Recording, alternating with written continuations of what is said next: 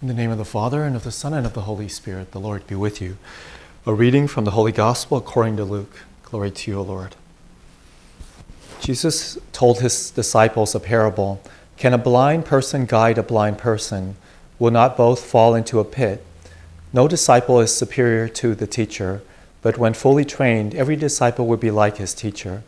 Why do you notice the splinter in your brother's eye, but do not perceive the wooden beam in your own? How can you say to your brother, "Brother, let me remove that splinter in your eye," when you do not even notice the wooden beam in your own eye? You hypocrite, remove the wooden beam from your eye first, then you will see clearly to remove the splinter in your brother's eye.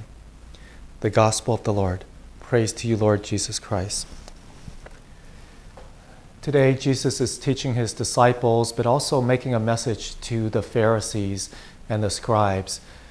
The Pharisees and the scribes were very prideful. They think they had it all together. They were pious and holy, and they were very critical of others, very looking out for others to make a mistake, to accuse them, to blame them, to criticize them. And that's what they were doing. And so Jesus was warning them, saying, you are blind, you are full of yourself, you are going against God, you are rejecting me. So stop being critical of others and be critical of yourself first. Be humble, see your own flaws, see your own limitations, see your own weaknesses, see your own mistakes, and correct yourself first before you look to correct others. And so sometimes that can be with us as well. Sometimes we think we have it all together and we don't realize our mistakes, our faults, and we look to criticize others. We readily see the faults of others. Meanwhile, we're oblivious to our own faults.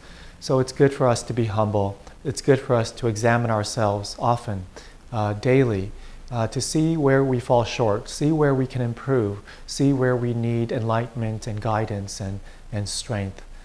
And of course, we can correct others in terms of their action, but let us correct ourselves first. And before we start to criticize and correct others.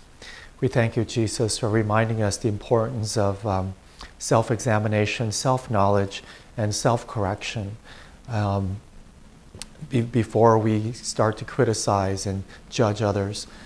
Help us to correct our faults, and then we can correct others.